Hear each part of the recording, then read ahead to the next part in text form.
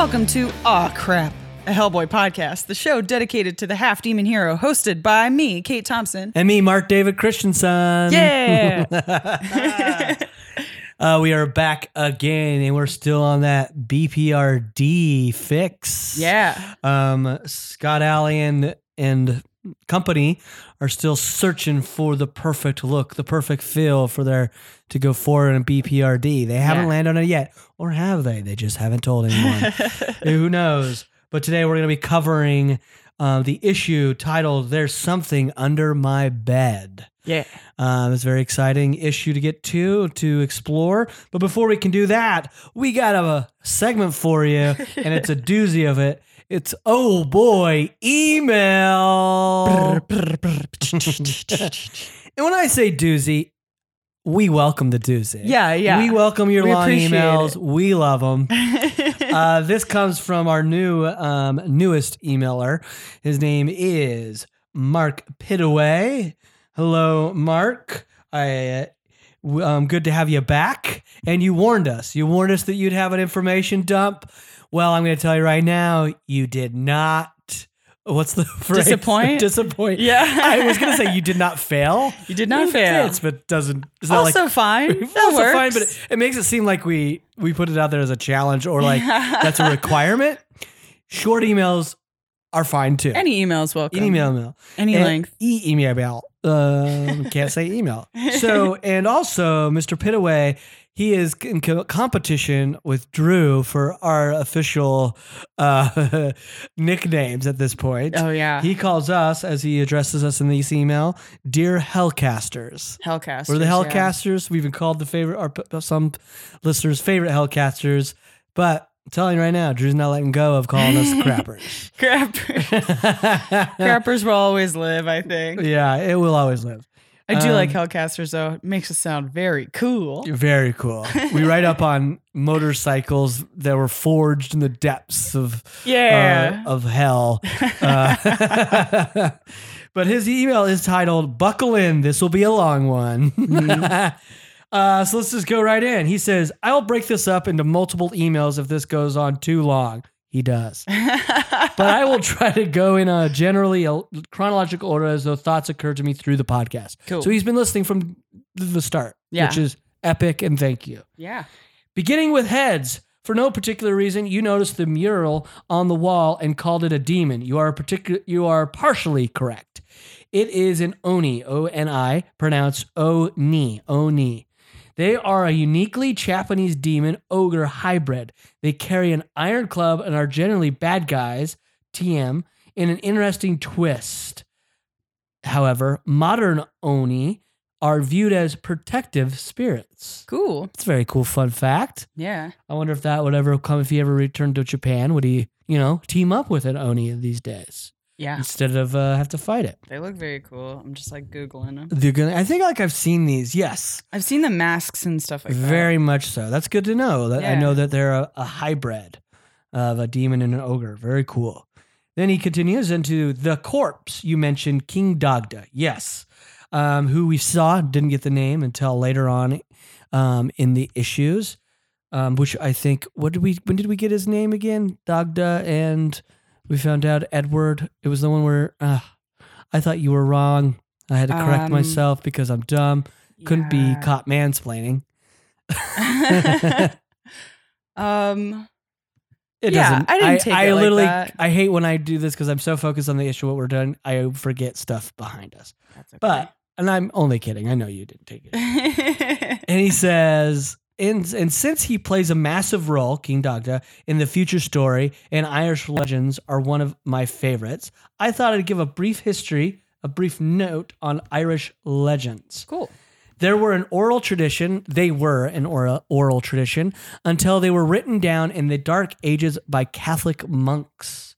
Since the monks had no inherent interest in ensuring accuracy, they often wrote down their own interpretation of the stories, many through a lens of what they were familiar with, i.e. Greco-Roman mythology. King Dagda is the king, or possibly druid or father, of the Duath de Nananan, pronounced Tuatha de Danann. So sorry if I pronounced that incorrectly, but I'm not a linguist. They are also known as the fairy folk or the hidden people. Cool. Historically, they were the Bronze Age people who were pushed out when the iron-using Gael tribes invading the island. According to legend, they hid and dwelt in the land and forests. To survive, they would hide their children amongst the Gael's own and steal the original kids to raise in their culture. It was said that redheads were the obvious sign that a changeling had been planted in a household. Feel bad for redheads. Redheads get a lot of flack. Yeah. For sure. They're constantly being told that they're mischievous Freaks. or distrust. Soulless. Yes. I don't believe a word of it. I don't either. I don't believe it 1 ounce. Redheads. I've seen more non-redheads do terrible things. Yeah. There you go. So the reason you wanted to give the fairy an Irish accent when we see him again in Box Full of Evil is because he is Irish. Colloquially, he would be a leprechaun, though that term has been over-commercialized. Leprechaun. Sure. Makes total sense. Yeah, you're not going to see him on Lucky Charms. Yeah, and then you have the leprechaun scary. movies. Yeah. They ruined the whole image of him. Yeah. In multiple ways, from Lucky Charms to that. No one will take a leprechaun The leprechaun seriously. movies are probably closer. Yeah, they probably are. Yeah. Recommended further reading the books of Morgan Llewellyn, especially Red Branch and Finn MacCool. Great suggestions. Now he has more on the Varkalak. In a background image, you talked about the orb that a figure is holding. That is a symbolic object called a globus cruciger. Cruciger. Cruciger. I hope that I'm pronouncing it. Kate should have no trouble with that one. It's Latin. Thanks. Let me see. Great. That symbolic object is called a globus cruciger. Cruciger. Right? Yeah, I think you're right. That sounds Cruciger. right to me. Take that. She struggled as long right. with me. You said it right. It is a symbol of the divine right of kings and Christ's dominion over the world. In this context, it helps identify the figure as a king, and since he is pictured here with death, it is a reference to the supremacy of death over all, even the most devout of kings. Ooh, Cool. That's a very cool symbolic thing. A lot of depth that these images and Mignola puts in his stories. Yeah. So awesome to have a little more on it. Thank you. Then he goes on. Goodbye, Mr. Todd. Firstly, there's a mispronunciation which is critical to understanding the story. Uh-oh. This is not Mr. Todd. He is Mr. Toad, or pronounced tote bag with a D. So like toad. Mr. Toad. Sorry if we pronounced Todd wrong. Goodbye, Mr. Toad. It was Toad, Mr. Toad. Why does this matter, you ask? Toad. Because it is German, for which I took for 5 years before living there for a year. For death, so that is Mr. Death. Oh, cool. Probably a stage name. Totally makes sense. Awesome. That's cool, Mr. Toad. But that means that title is Goodbye, Mr. Death, and thus a double meaning that they say goodbye to the poor man who explodes, but also that he is a medium and thus can reach beyond death. Oh, awesome. Very cool. That's very cool to know. Thanks, man. And I'll probably still say Todd. I'm just gonna, because Toad seems like my brain is working too hard. But I think of Mr. Toad's Wild Ride. Toad? Yeah, Mr. Toad, but it's not Mr. Toad. It's Mr. Toad with a Toad. D. Toad. Got it. Okay. My brain melting. You guys freaking out yet? Oh, you guys freaking out over my poor language skills? Very good. You're saying it right. I feel like you're saying it all right. Probably. I'm just in my head. Yeah. Lobster Johnson. I agree with you guys that he is similar to a Batman character, but I would make him closer to a Batman parody, specifically Rorschach from Watchmen. I always felt like he was just a normal investigator, but after seeing some shit, his mind broke and he retreated into the persona of the Lobster. I also think if Mike Mignola had maintained his relationship with John Byrne, Lobster Johnson would have been the Torch of Liberty. I honestly didn't realize they were two different characters until I read the series for the second time. I could see that. Yeah. I can totally see that. Especially considering the like sidekick character that we saw on Night Train. Like Yes. there are like parallels to draw from like Captain America, which I think is what like Torch of Liberty Torch of Liberty is, yeah. It like seems to be kind of an analogous figure for. Yeah, the parody is actually an interesting idea because parody seems like to me like you're gonna directly take. Parody needs to be more comedic if it's traditionally parody. Like he needs to be really poking holes or fun. The like Batman sort of persona. Yeah. Whereas like I think Lobster Johnson lives on his own plane, so like I find it personally like a closer like analogous versus a parody. Oh yeah. Because Lobster Johnson is so violent. I don't find him like really making fun. And Mignola just doesn't seem like his book has totally room for parody in a sense. Yeah. But I do agree with you. Like I can see Lobster as being a character who saw some shit and is broken and then sunk back into this other persona to get through shit and be just like Bruce Wayne would have sink into Batman and so forth. Yeah. I can see those parallels 100%. Yeah. But I think he's an amalgamation, like you were saying, Kate. Like it's like a Batman, a Cap, but then a real dark character. Yeah, in my opinion, for sure. I think like super violent. Oh yeah, definitely ultra Just violent. the epitome of like a pulpy kind of a guy. Yeah, like very what much. ho villain, like kind of shit like that. For sure. While also shooting people in the face.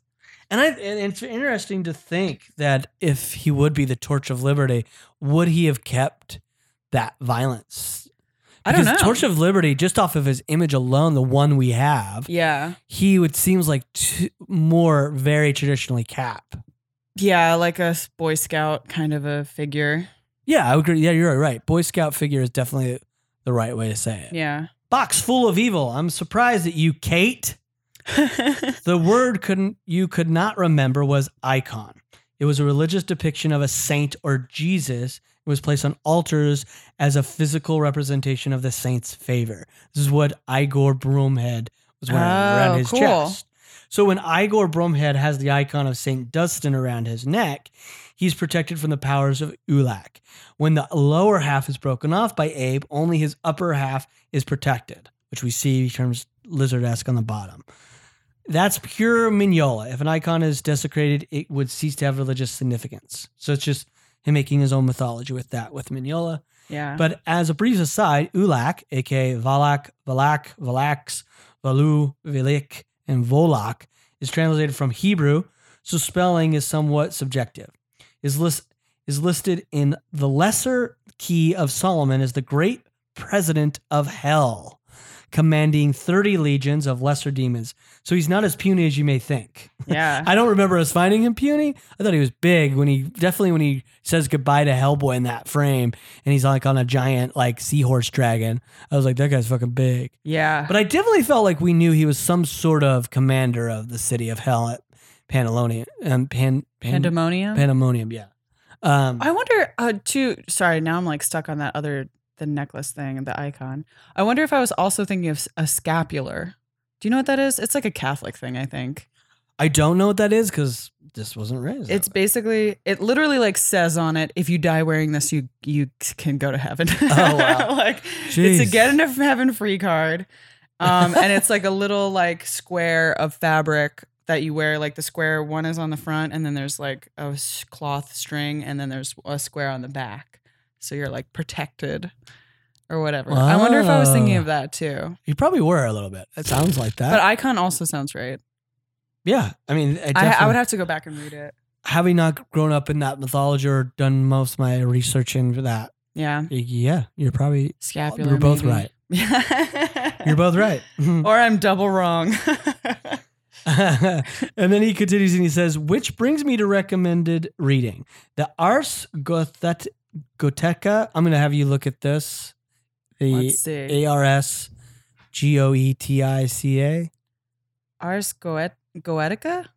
That's what you're probably Goetica? Right. Goetica? Or Lesser Key of Solomon is a fascinating discourse on ancient demons. I'm gonna Google this guy because it sounds evil. Ooh, it's cool. Already cool shit's popping up. List of demons. Sick. Yeah, I know about the list, like demons. This is cool. Oh, there's like cool like occult symbols. Wow, look at this shit.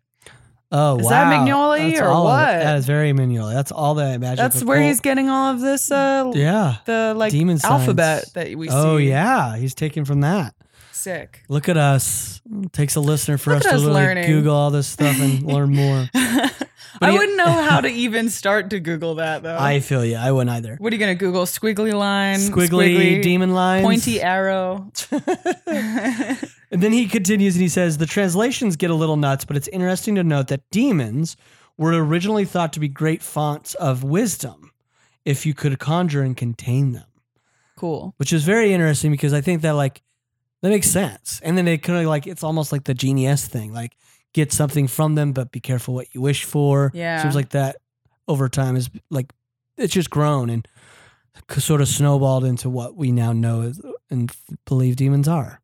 Yeah. It's really fun. And I guess it's sort of like maybe it's a way to communicate there's no shortcuts either. Because it's like doing a shortcut, you're going to go to a demon and then it's going to backfire on you. And that's where that sort of fable of you know what I mean? Or like a careful what you wish for kind of situation. Like be careful. Hey, there's no shortcuts. Because it's like you build something, in a shortcut, it's going to fall down and kill everybody. Yeah. And this, most things that are like old mythology, it's like, oh, we're just trying to communicate something. Yeah. In some way, I guess. And he's all cool. That's all I have for seasons 1 and 2. This seems like a good point to break it off. I'll continue nitpicking the season 3 episodes in my next email. Just kidding. I do hope you guys find this stuff entertaining and edifying. Very. Very much so. I mean, it didn't even feel like a long email because I was interested in every part of it. Yeah. And it was great. It was a breeze. Like And most of our email. I feel like we have not had an email to this date that we have Right. been angry about. Yeah. I'm like, fuck this guy. No, Fuck it's you. all great. Like, I love, especially if you guys know something else that informs it more. I think that's so nice and helpful for you to send it in. Yeah, it's fun to get a better idea of what listeners, because everybody's coming into a different point. Yeah. I do think I think I've already mentioned this before. Some listeners are reading a comic book and getting the same thrill and appreciation out of it, but then it's cool to hear one listener has this knowledge, so there's a different enhancement to the comic. One different listener's coming from this angle might not have the same knowledge, but they're still getting the same enjoyment out of it. Yeah. And I think again that's a testament to how good the Hellboy and Mignola are. Totally. Then he says, as always, love to you and yours, Mark. Oh. He says, We love you. We love you. It's the first time I've ever said it. And he says, P.S. Sorry to hear about the dog, Kate. Oh, thanks. We have four and four cats we have rescued as well. Wow. So I understand the difficulties of adopting. Yeah. Much like human children, dogs can often have mental issues and hang-ups that are too much to overcome.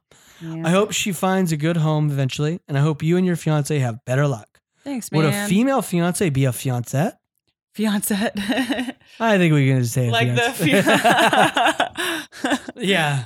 It sounds like my backup singers. Kate and the Fiancettes. I love it. Get those high kicks going. Yeah. That's awesome. What a great email. Yeah, Thank great you. email. Well, that was a great email, and we got one more from Mark. Because you know what? That one Give me more. That one was so bulky that we wanted to back it up with another bulky one. Because you know what? Why not? Yeah. This is another one that comes right from Mark. It's titled Buckle In Part 2. Revenge of the History Nerd. It even has a subtitle. I like it. I like it too. And then he says, Dear Hellcasters, as promised, here's all the stuff I noted down from season 3. And we're just in the middle of it. Our season 3 is going to go pretty long. Yeah. He says, Kilroy was here. This is based on the pin that I got. Yeah. I had to find out what Kilroy was that day. He says, this was actually a huge fad in graffiti in the 40s. So much so that the Nazis actually had a program at one point to find this elusive Kilroy, as they were convinced he was a super spy who went everywhere. That's Very so funny. crazy. I'm not even it is crazy, but I'm not surprised. I was about to say only could happen in the 40s. I'm like, nah, I bet you we could still have something like this hit the internet. Yeah.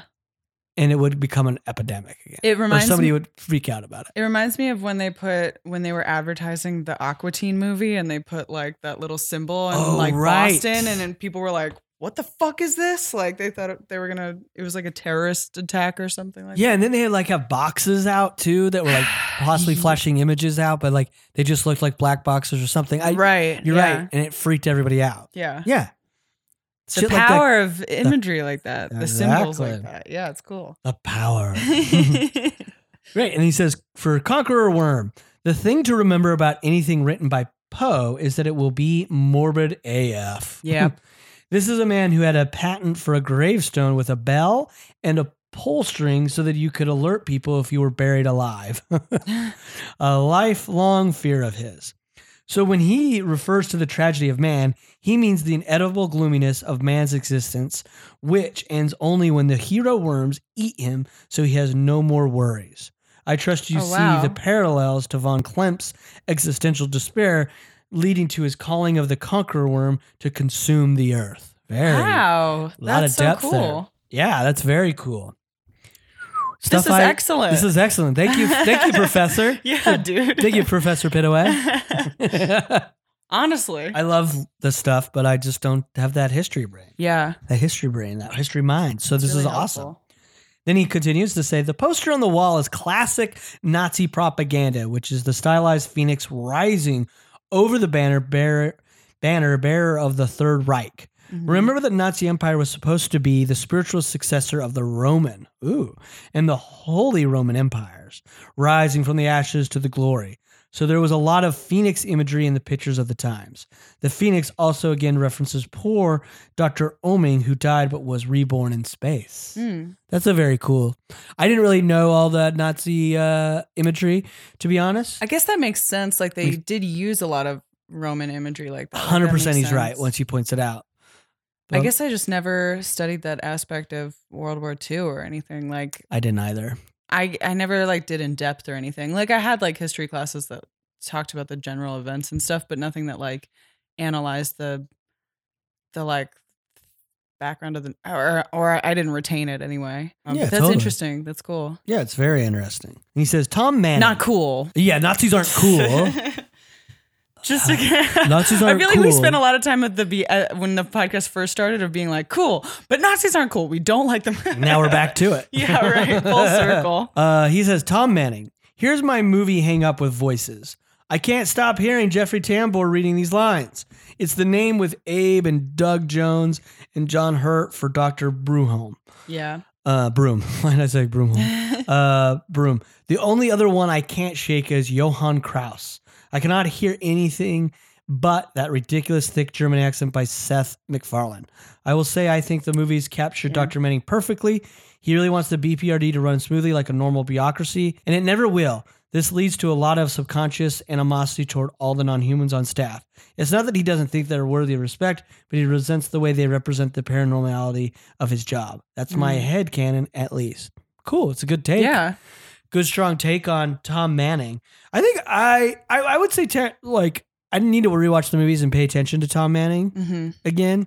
I think my only gripe with Tom Manning and Jeffrey Tambor's Tom Manning is that they're so, one, it has like a world cliche of like a bureau member, like going on a late night talk show.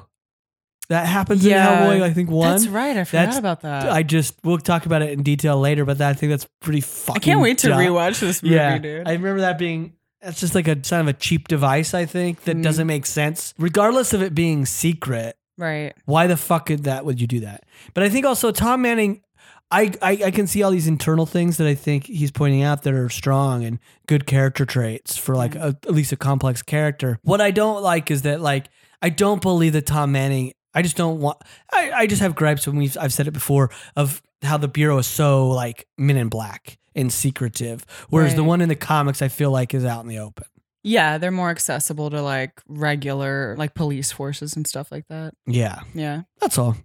But good internal like breaking down of Dr. Manning, I thought. Yeah. That's great. Poster with Hellboy and the Lightning. He says, I disagree with your read on this poster. Ooh. And I'll tell you why. I think the lightning, Hellboy, with the glowing eyes represents his inner evil demon. He's drawing his power from that, but he's just the good guy underneath. That's my read anyway. Look, Oh. not at all of these bullets are going to be amazing insights. Okay. That's all. Yeah. Yeah, I think you can look at that. I mean, I don't think any of our opinions on here are set in stone. I think that's a great interpretation of it. Yeah. I just don't like that poster. And I think just dislike that poster. I dislike it. I think maybe we've touched on this before, and I think this is just always going to be different. What one viewer likes of a character and one doesn't, or one views another character. Yeah. I don't see Hellboy as a guy who naturally is always struggling with the idea of like, should I just be a demon? I think he's a guy that has an external people saying, you need to follow your destiny. And I think Hellboy's a guy who's like, I picked it already. Shut the fuck up. Yeah. Like, there are so many freaking posters for this movie that I There's too many forgot. I had to posters. Google it. I was like, which one is that again? but I mean, I see it now. And there's remember. way too many posters. There's so many. It's, again, we've They're we just touched- trying. There's They're a lot like, of panic let's in fuck there. it. Let's try a lot everything. of panic. Yeah. But I don't think you're wrong in looking at it that way. And Yeah. again, and if that's how you see Hellboy with having that personal internal struggle, when half the time I'm fucking wrong. And and also that's just how I see it. That's my Hellboy. This is your Hellboy. I can't wait to hear what Pitaway thinks of the movie. Yeah. So great. And then he continues, someone beat me to the saint identification in the scene with the dead guys listening to the heads. But the other cool little detail is that the cabinet that those heads are in Conqueror Worm, Yeah. they're in is a confessional. Oh, Which wow. I didn't realize that was. Yeah, me Didn't neither. know. I wouldn't know how I would know. The heads are whispering their sins to the Nazi listeners. Creepy, spooky symbolism. Ooh, yeah. Yeah, that's a cool little way to look at that whole terrifying That's awesome. use of them. Right? And then he says, aside, Rule 34 of the internet states if it exists, there is porn of it on the internet. Right. Okay. I remember now. Yeah. Then he says, less well known is Rule 35 of the internet. If porn does not exist of it, it will. It will. Yeah. It's inevitable. Yep. And then he goes on to speak of Hollow Earth. Hollow Earth, fun note. Arschloch, which Johann shouts when the critters are attacking, means asshole. It's actually the mouthiest of the crew. He is actually the mouthiest of the crew in the comics, probably because they can get away with cursing in German. Yeah, you totally. Oh, that's funny. It is very funny just That's to let cool. him just rant obscenities just because no one will take the time to translate like us. Yeah. Little thing you missed. The giant skeleton they passed before the end of issue 1 is the skeleton of the Big Daddy creature, the fight immediately following. What you call the Big Daddy, the big monster that came through into Yeah. the tunnels. Oh, yeah. I think that's what he's referencing. So it's like a Oh, skeleton of cool. one of those. Well, I'm glad we didn't have to fight something in that crap moments. Yeah. That's very funny. And to know that, it's like, cool, we didn't have to fight that. But it's like, yeah. Well, we did, didn't we? And I'm probably mistaking the moments. But great. He says, that catches me up. I hope I'll have a chance to keep bugging you in the future like the rest of the Helldom on here. Sweet. And he says, Kate, love you too. Dave, why is all the love one-sided here? Sorry.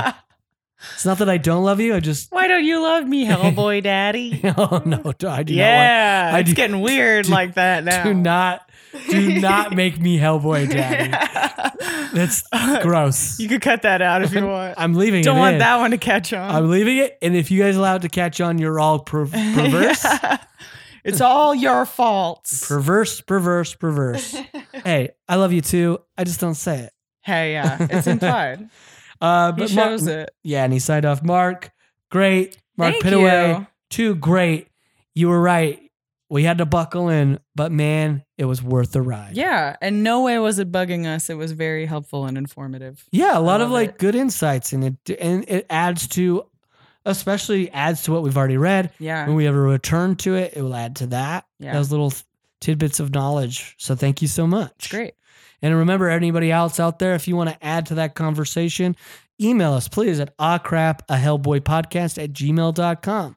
As you can see, we love your emails and we read them all. Yeah. We read literally almost every word. Yeah. So we enjoy it. Yeah. But I got to get water because I read these long ass emails. We're going to take a quick break. When we get back, we're going to jump right into BPRD's There's Something Under My Bed. Ooh. Hi, I'm Jessica Jardin. And I'm Marcy Jarrow. We're the hosts of Kardashian It, a podcast about all things Kardashian here on Campfire Media. The first family of Calabasas is back with season 15 of Keeping Up with the Kardashians. We're recapping episodes each week and covering a never-ending news cycle of the rapidly expanding Kardashian universe. Which includes crossovers with your favorite rap and sports stars. And this season we can expect family drama, secret pregnancies, the Khloe Tristan cheating scandal, and cover-up. And let us not forget Kanye's pre-album drop meltdown or Kim's new Trump allegiance. Hey, even if you aren't a fan of this family, their reach stretches to so many areas of pop culture. You're not going to want to miss our examination of the ultimate celebrity phenomenon. So check out Kardashian It, a podcast about all things Kardashian. And remember, the devil works hard, but Kris Jenner works harder. Kardashian It on Campfire Media.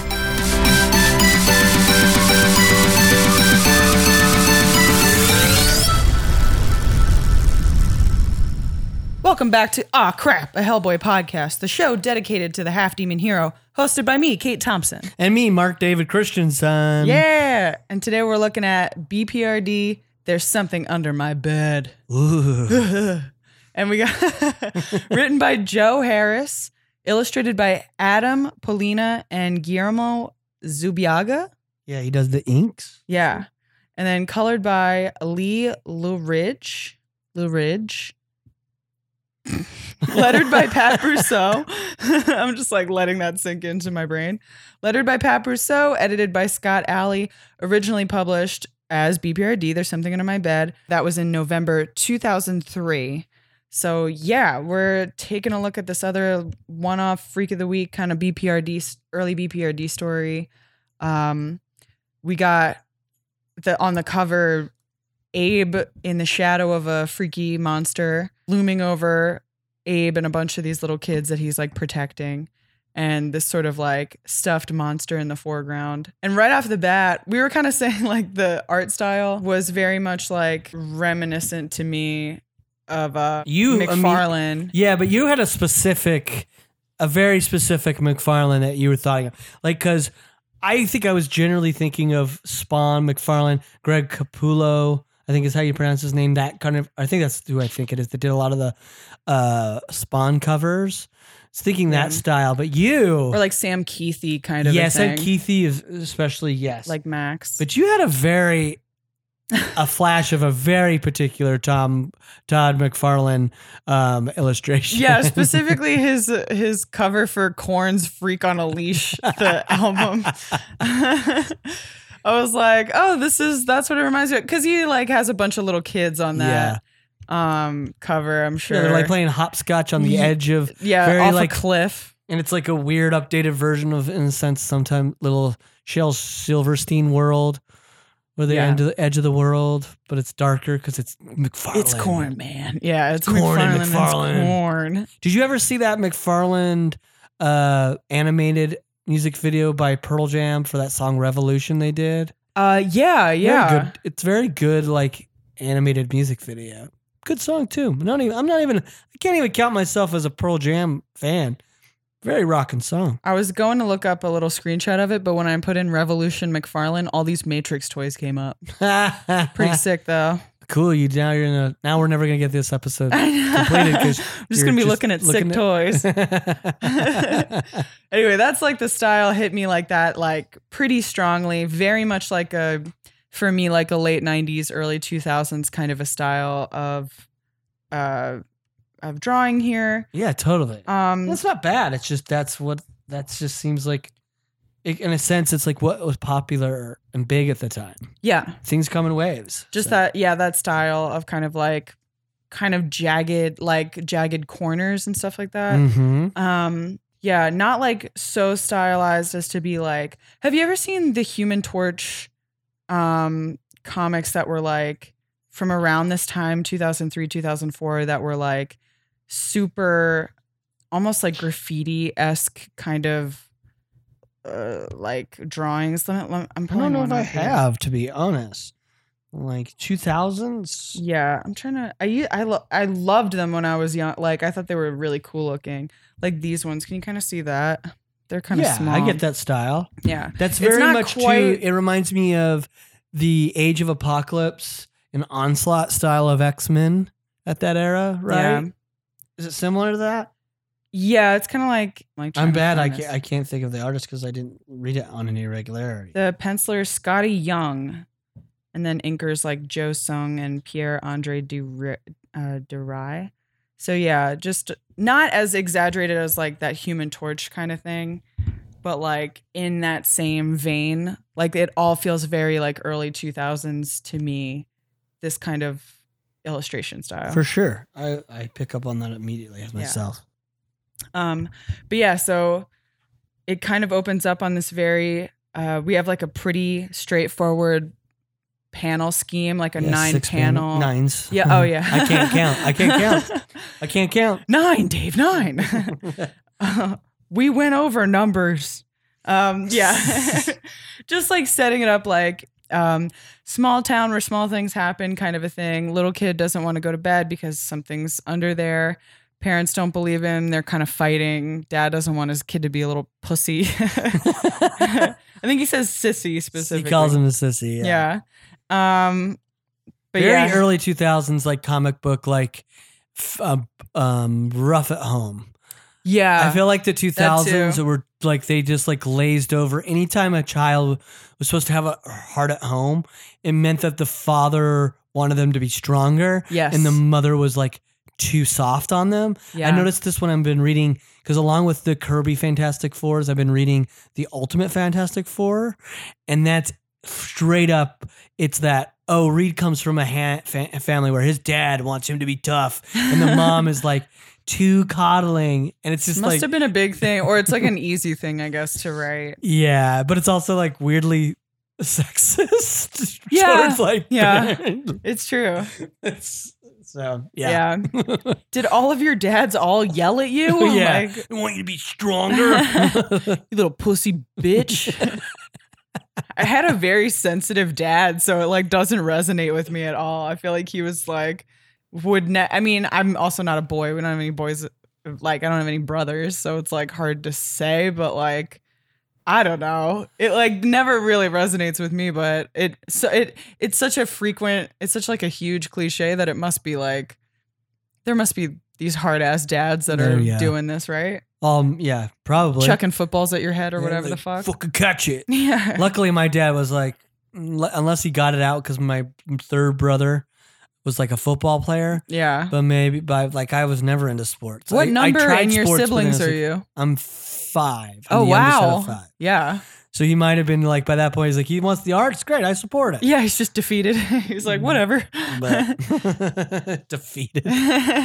Or just supportive. Yeah. Is the real way to go. I don't know if you ever felt defeated. Yeah. Yeah, so we got that basic setup happening. I like the shot of like the shadows at night. I think that's pretty cool. And the reveal of this monster emerging from under the bed. And the monster design is very cool. It's very unexpected, and it's like you've pointed out that like Guillermo and the way he makes this monsters is like he picks one aspect and you like sort of like blow that out of proportion or put it off kilter. Yeah, that's like how kids design their monsters. And it's like I feel like this monster is designed that way. Yeah, because it feels the head where the head would be. It's like where it's in the middle of the body. Yeah, like, already like weird. It reminds me of that Big Red Looney Tune. Fuck, dude. I know this. Big Red Looney Tune. I know. Gossamer. Yes, it is very Gossamer. You are 100% right. With the sneakers? Yeah, with the little sneakers. Very Gossamer. Yeah. I agree. He like has a vague resemblance to the toy that he's holding in the first page.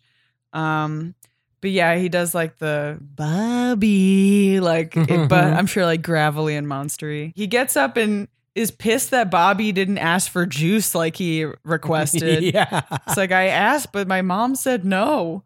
And Bobby, it's sad. He's just like, they fight. Like, it's kind of like more about this kid being like sad about his parents than being afraid of this monster. And he's not even like, I don't feel like Bobby shows any fear towards the monster until he is mad until he grabs him. Yeah.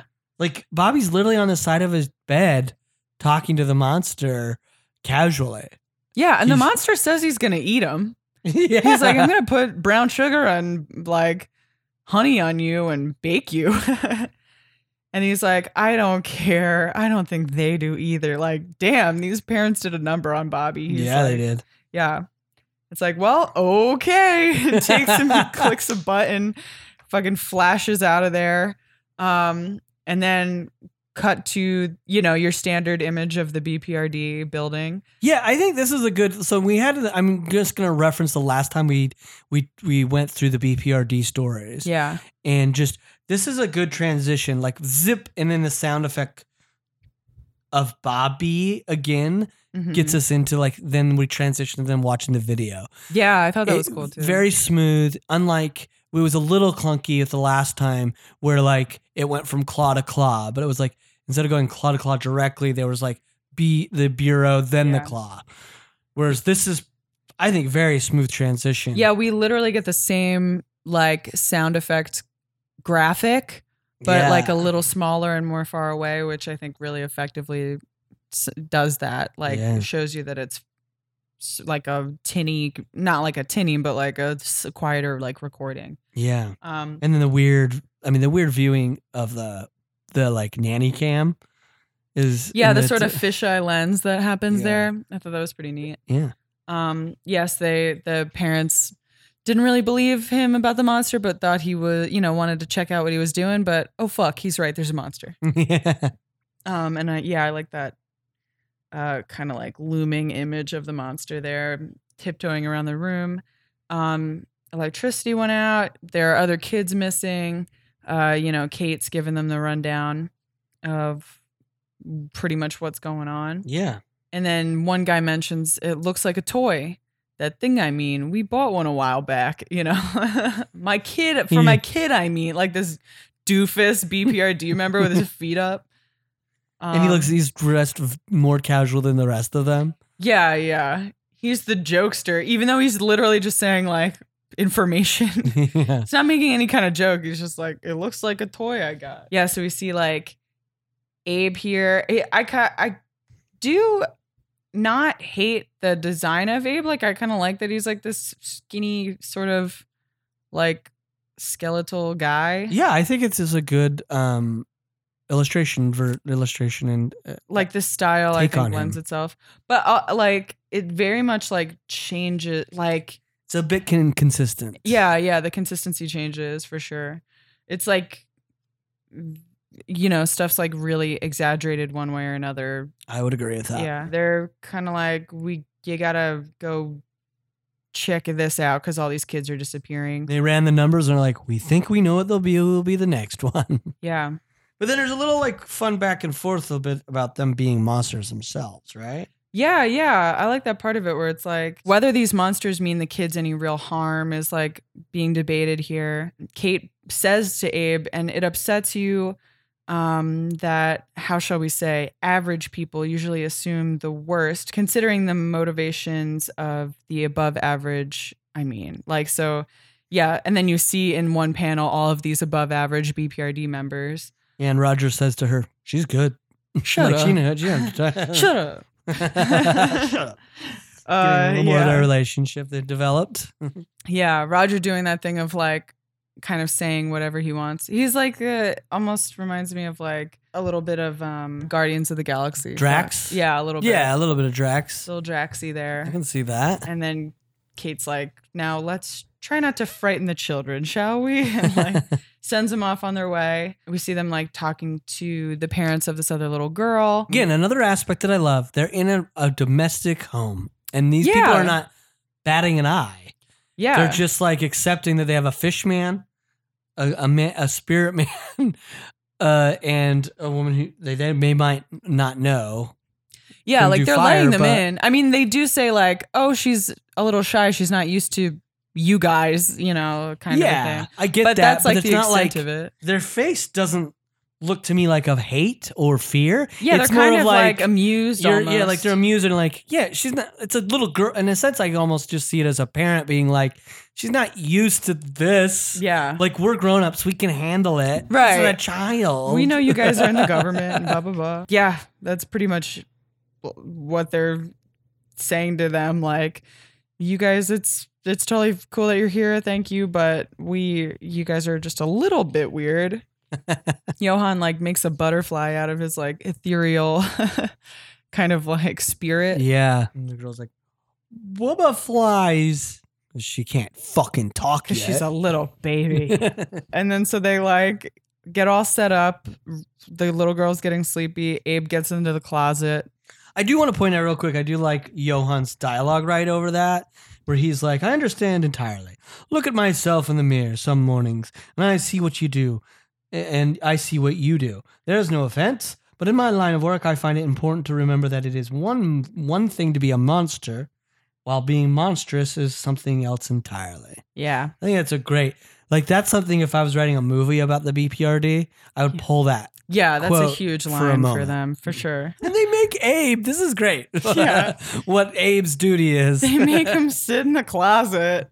Like, while the kid goes to bed, they're like, well, he'll like scout this thing.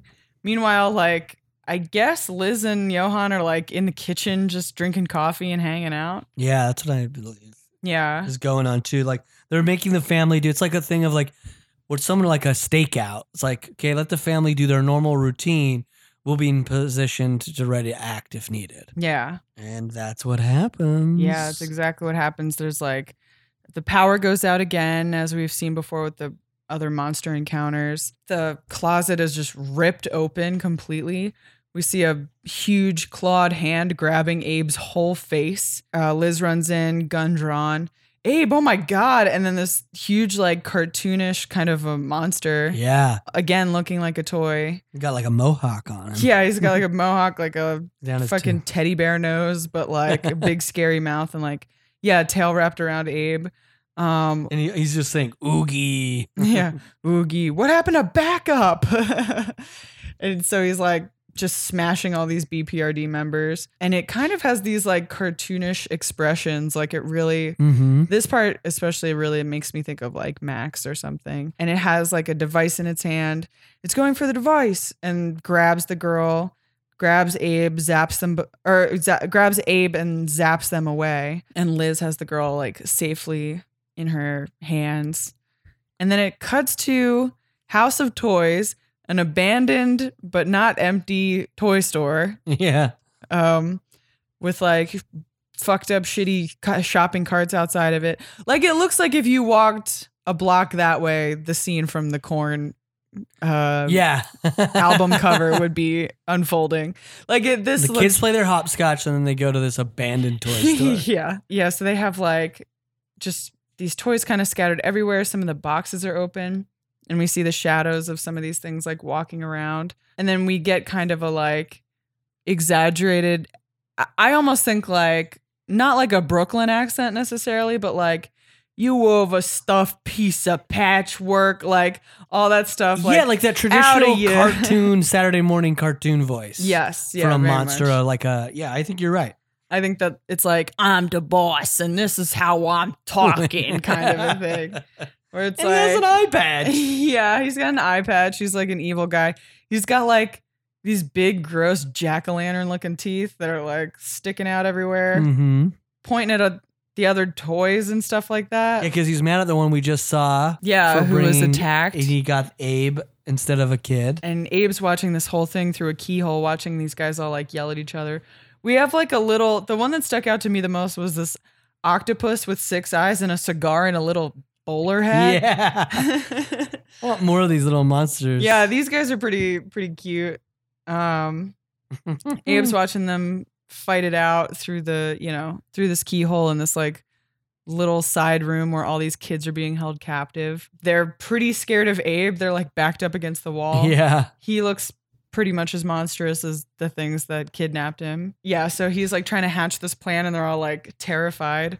Yeah, it's a very fun moment because he's like devising a plan outwardly. Yeah. Like he's going through it verbally, but he's turned away from them and just saying like, okay, well, if we do this, maybe if you guys like fake a tummy ache, then we can, and then he realizes. Yeah. And then I think it's funny because with us, and I think cutting back to them all terrified, it's like, along with him, we're like going through that moment with him of going, I got this plan. And then realizing, oh, my audience is scared of me because they're children. They've lost me. They're completely lost. And then, so who wants to crawl through filth for ice cream? Like with a shrug, like he knows he's like, well, like I don't have these guys fully on my side yet. Meanwhile, the monsters are still like, okay, so the monster says here, you call yourselves nightmares. I don't even think the lot of you measures up to daydreams.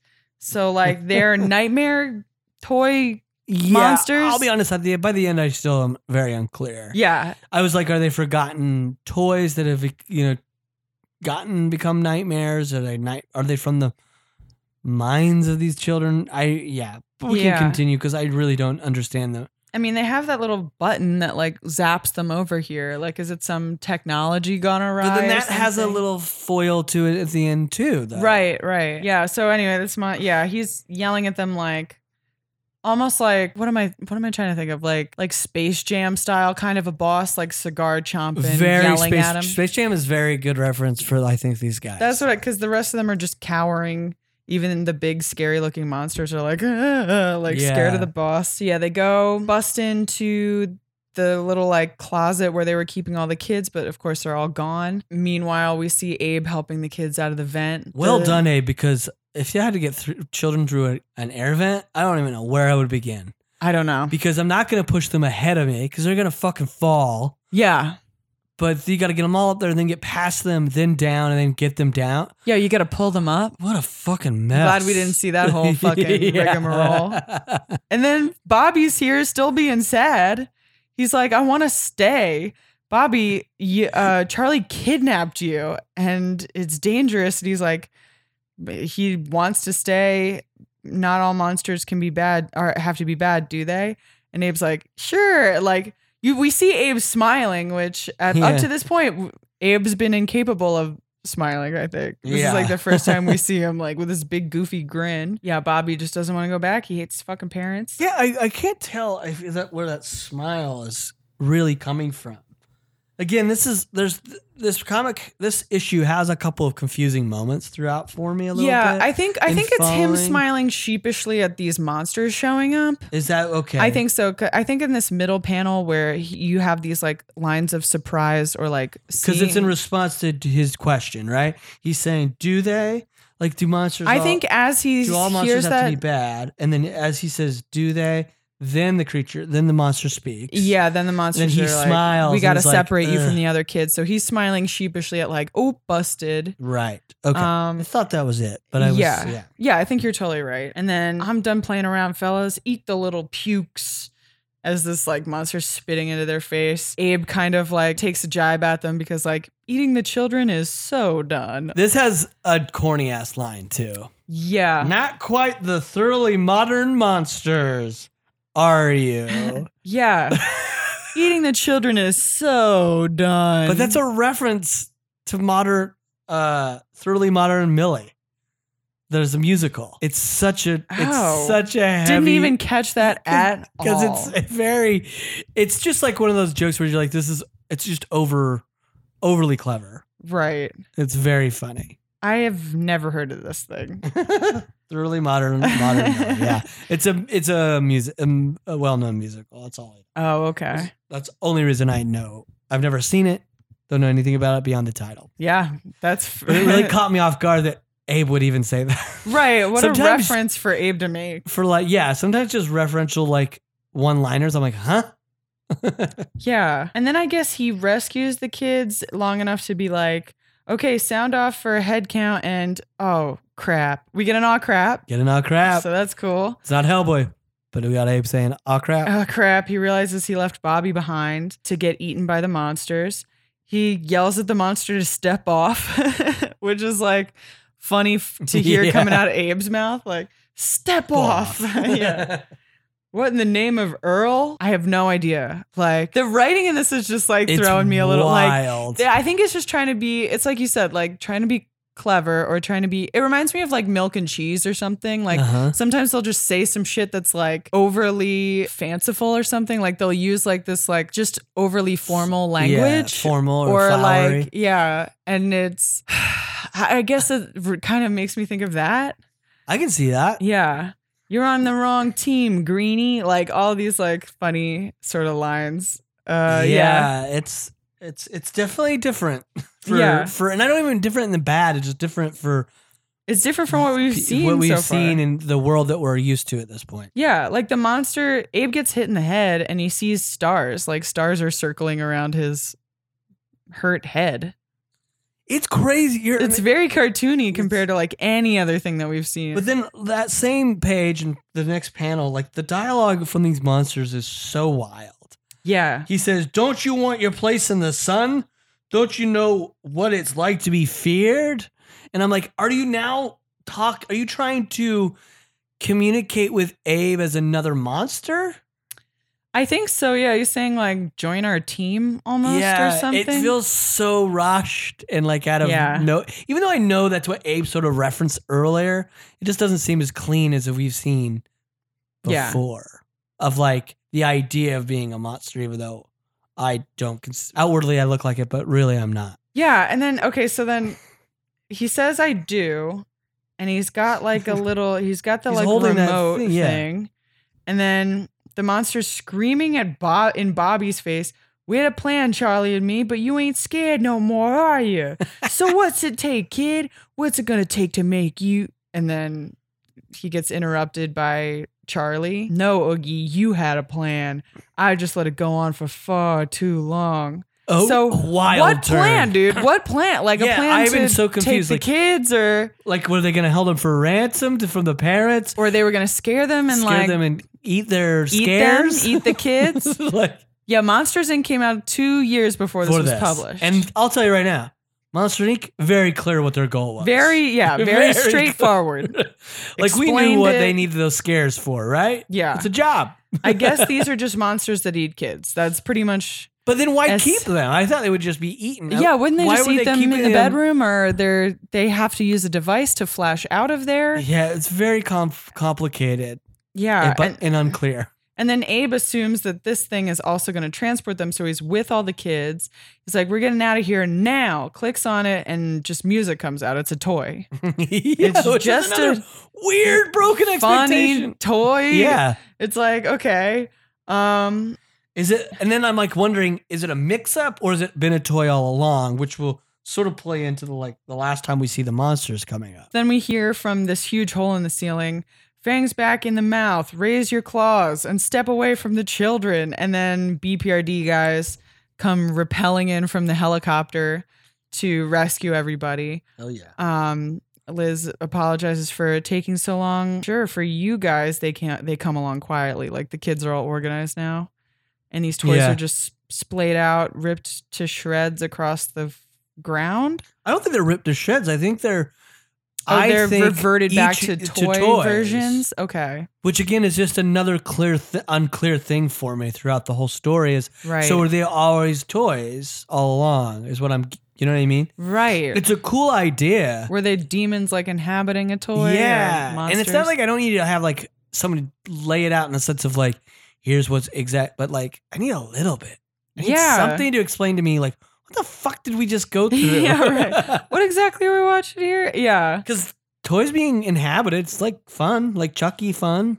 Yeah. And it's not ever really explained. Like they sort of like she's inspecting a box that one of the toys come in that says This that is a they've- moment, can I say, the Yeah. moment you're hitting on right now. When I was reading it, and I read it earlier today, Yeah. before we go, I read it again before. And when it got to this panel you're hitting on, that Yeah. Liz is picking up the box. I'm confused at this point. I'm like, I really don't, I get they're, whatever they were, I'm just unclear. Sure. And I was like, I don't know why they're there. They were doing what they're doing. I don't know where they come from. When she picked up the box, I was like, oh, this panel's going to have something that's going to like, Don't worry. don't worry. I'm getting too far ahead of myself. She'll let us know. You need to chill out. You just need to, they'll know. I read what's on the fucking box. It just and like says- I had to like get it close to make Me sure. too. I was like zoomed into this thing. Recommended for children age 4 to 6. What the fuck? Nothing. It cool. added nothing. It's like, yeah, why even zoom in and show that? Why have her look at that? I How does don't this know. help move the story along?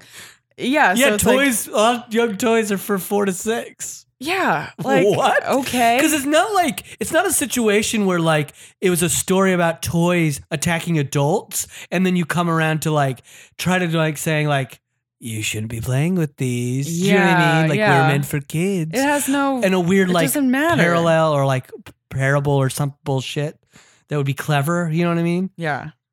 And then, yeah, Liz is just like, we'll question them later after some cocoa. Abe, can I have a shot of something in mine? Which is funny because you probably should. I like, need that too. Yeah, we need one because we don't understand what the to fuck understand happened. what the Abe. fuck is going on. After you help us get evidence up from Fairfield, who the hell knows what happened? Or yeah, Great. who the hell knows what happened here? Exactly. no one. Who knows? They'll have to be safe. We'll have to torch the entire store, though. Everything. All right. And then Bobby is going shush because he's taking like Charlie back or Yeah. whatever. He's taking this monster back with him, who looks a little different, by the way. Slightly different, yeah. Slightly different. Almost no consistency here. Bobby looks different to me. Sure, I think everything's just fine. He gives the okay to Bobby. But also winking. He's doing too. It's like I'm surprised we don't cut to Liz going, take that fucking away from him. Yeah. Hey, I saw that. Yeah. I'm an investigator, okay? And even if I wasn't, you fucking just did a big wink and an okay. You look like a chef on a pizza box right now, dude. I saw that. Give me a break, Abe. Come on, Abe. I'm your fucking friend. I'm That's your a monster. friend. We're going to be back here in 2 weeks with this. You want us to come back here all the time? Now Bobby gets juiced. His parents get along because they lost their son. Their son got kidnapped, so finally they're nice to him. Call him Champ again. He's all tucked in. I guess we don't have to worry about monsters under the bed anymore. Bobby says no, just imaginary friends. And it cuts to the monster under the bed being just a toy, like, and not becoming a monster for some reason, dude. For some reason. Couldn't tell you why. I couldn't either. It really like reminisces to like, I don't know, like it's just like early 2000 like half baked clever storytelling. Yeah, and I there's think something they just about the wanted, early 2000s that we see a peak in that. I wish I had Yeah. examples off the top of my head, but I even think of some of the Spawn stories I read back in the day were sort of like that. We're Right. like, look, it's about race, and I'm like. Yeah, but Yeah, being like but- a little muddy in its A little like, muddy and a telling. little like, and a little too clever. Like, look what Spawn did. He turned the Ku Klux Klan leader into a black man, right. and now he's gonna get killed by the rest of the Ku Klux. And I'm like, that doesn't solve fucking racism. Right. It's just a clever fucking thing you did. Do you know what I mean? But it's not like helping the cause. I just don't know. Like, But I mean, that Spawn example is very extreme. But this just leaves you empty. right, where it's just like, what is it? What did we do here? What did we do here? They just had There's somebody something who fun liked there. to draw these cartoony monsters, and they wanted to give them an opportunity to do that. But it's like, it could have been clearer what they were and where they come from and what they wanted. I guess they wanted to eat kids, but are they toys that have become monsters because they're in an abandoned toy store, or I guess. I don't know. And I'm sorry, but you're not gonna win me over by not explaining anything, and then at the end having a PBR agent go, "Who knows what happened here?" Right. Because like, It's like, tell us. I want to know. because I'm fine with the idea of like a story ending ambiguously in a sense of Right. like, ooh, I don't really leaving me with that sort of eerie, unsure feeling of ambiguity. But when you flat out just go, I don't know what I just sat through. Right. That's not ambiguity. That's Yeah. fucking. It's just you like, didn't do doesn't all the feel work. like you finished it. Yeah. Yeah. Feels a little unfinished. Ugh. It's.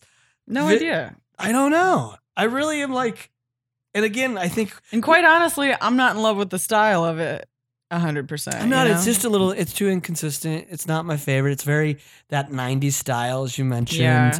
That's like, and for some reason, Some shit looks I'm not cool. '90s, late '90s, early 2000s. Yeah, that style seems to be very, if you look back, a very hit and miss era.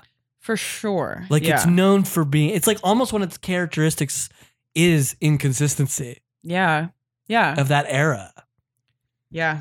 And it's like we finally bounced back, and now we're back in the era along with Mignola being always consistent, and in other than him evolving, like we've gotten back to artists coming back and being consistent. I think, and people appreciating that. Yeah. Very fascinating. Very fascinating that this, and it's like I keep looking at these 4 issues as like tryouts for the sure. BPRD, like Scott Alley has said, like how they weren't sure what they were going to do. So it almost feels like they were doing tryouts.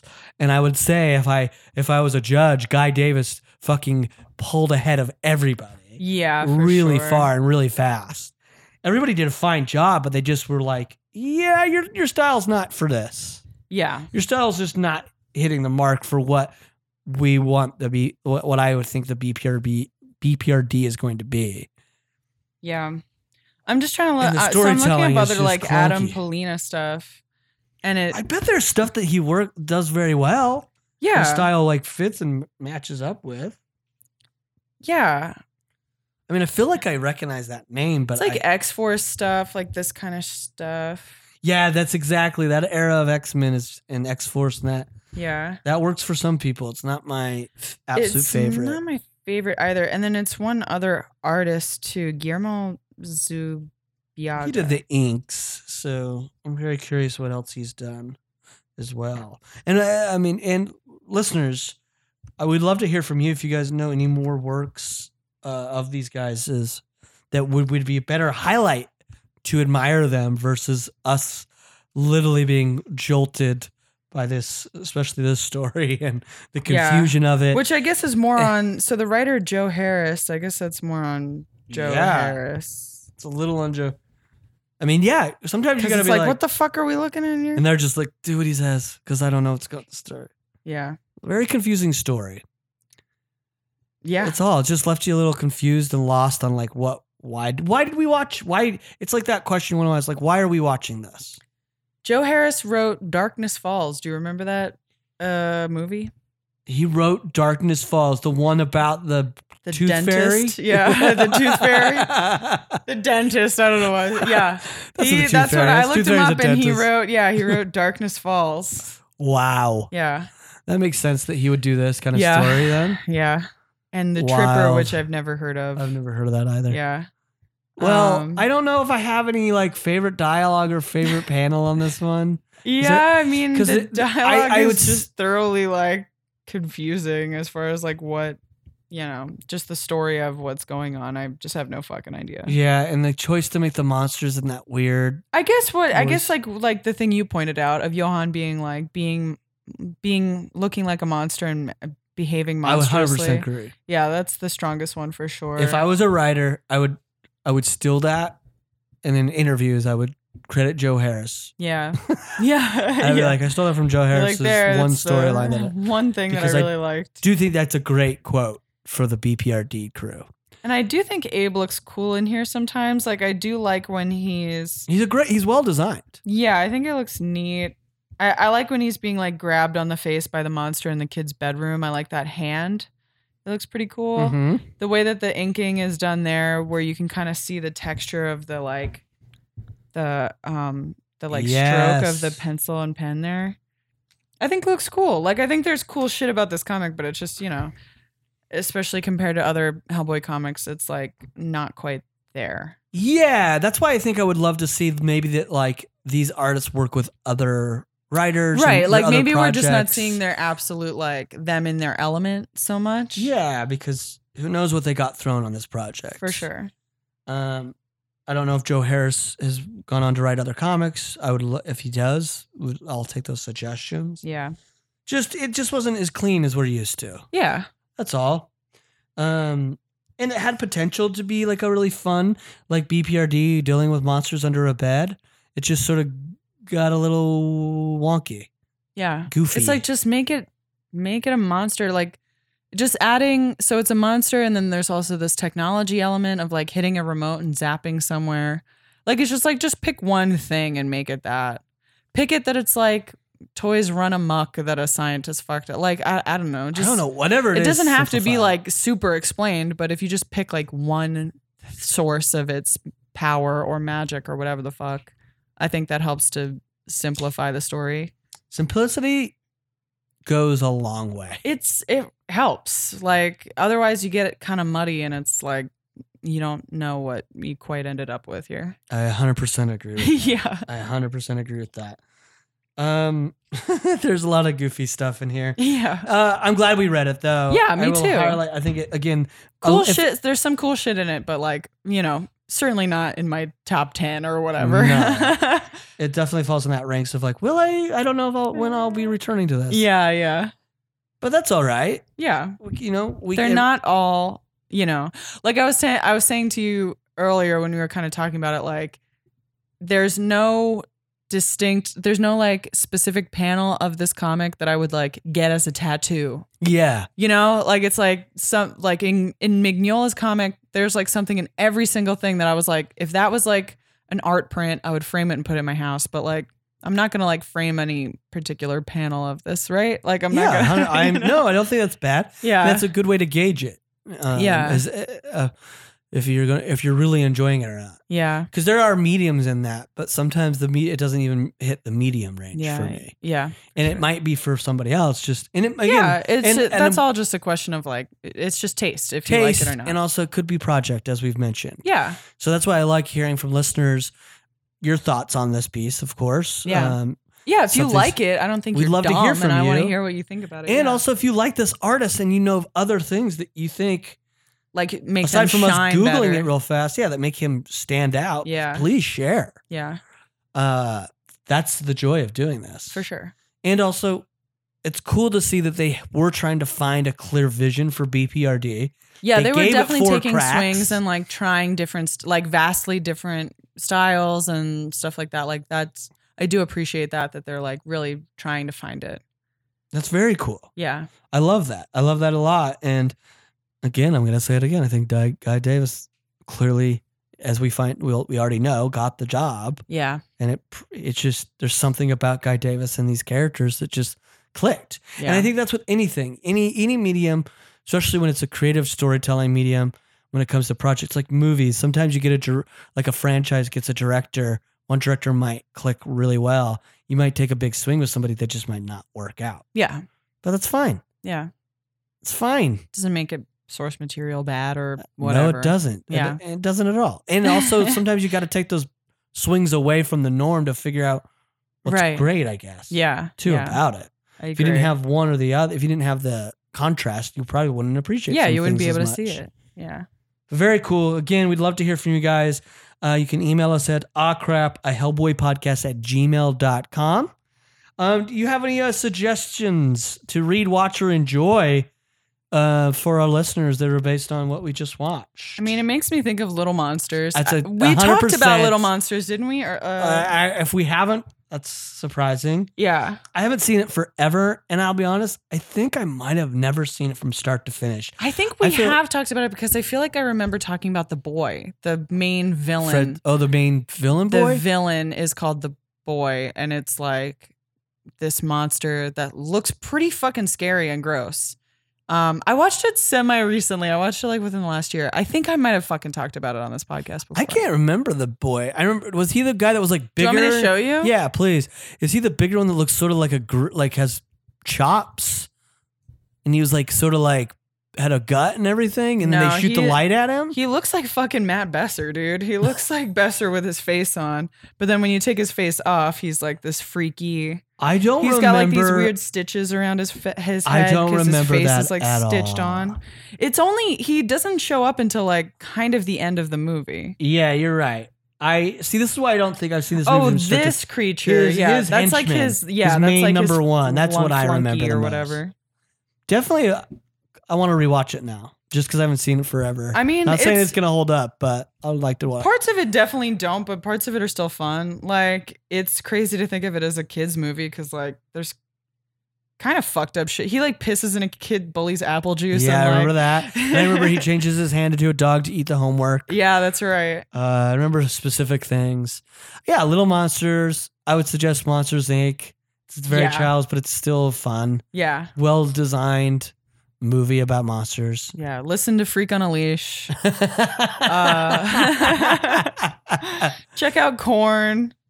Oh, that's too good. Are there any other like traditional like monster under your bed movies? I Googled it after reading this, I was like, but the only thing that would come up was Little Monsters. That's because I can only think off the top of my head right now, immediately thinking Little Monsters and Monsters Inc. And I'm like, what else is there?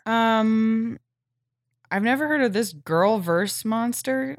Don't know what that is. Don't know. From 2012. Well, this is also a question we've given our very, very almost generic monster movie suggestions. We'd love to hear from the listeners in addition to like, what are other monster movies that I'm missing? That are like, I don't know. And I mean, I know there's Monster Squad and there's those, Monster Squad, but I'm like the traditional sense of a monster under your bed.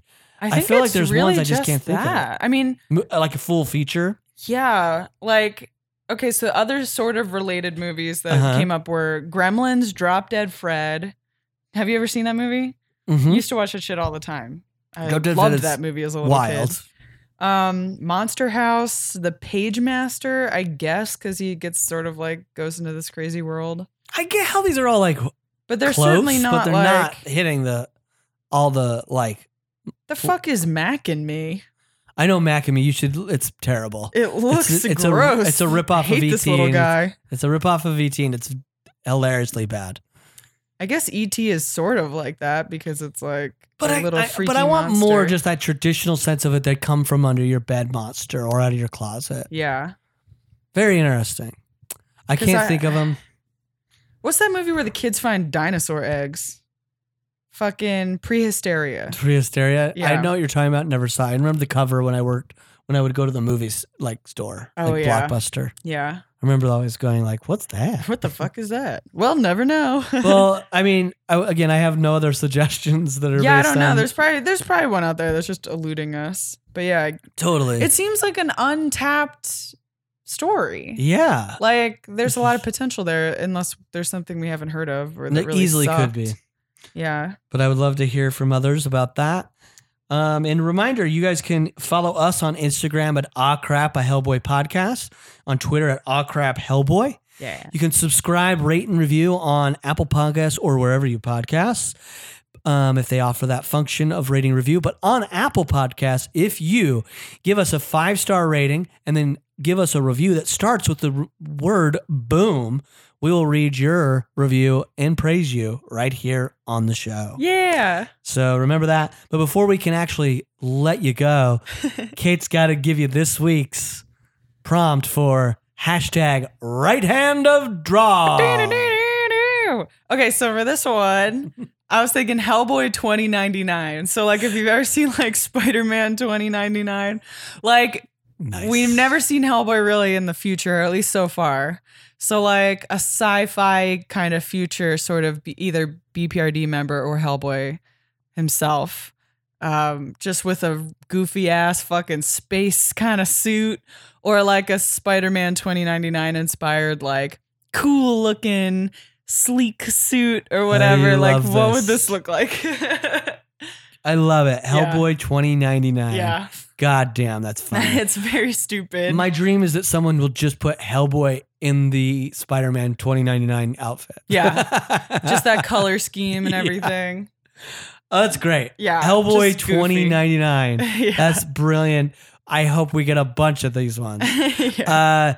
Please, when you do, if you want to participate, when you post your pictures, use the hashtag right hand of draw, as well as tag us, Crap, a Hellboy podcast Yeah. on Instagram. We will repost your pictures, and so that our followers will see your art, and then in the hopes of them following and seeing more of your art.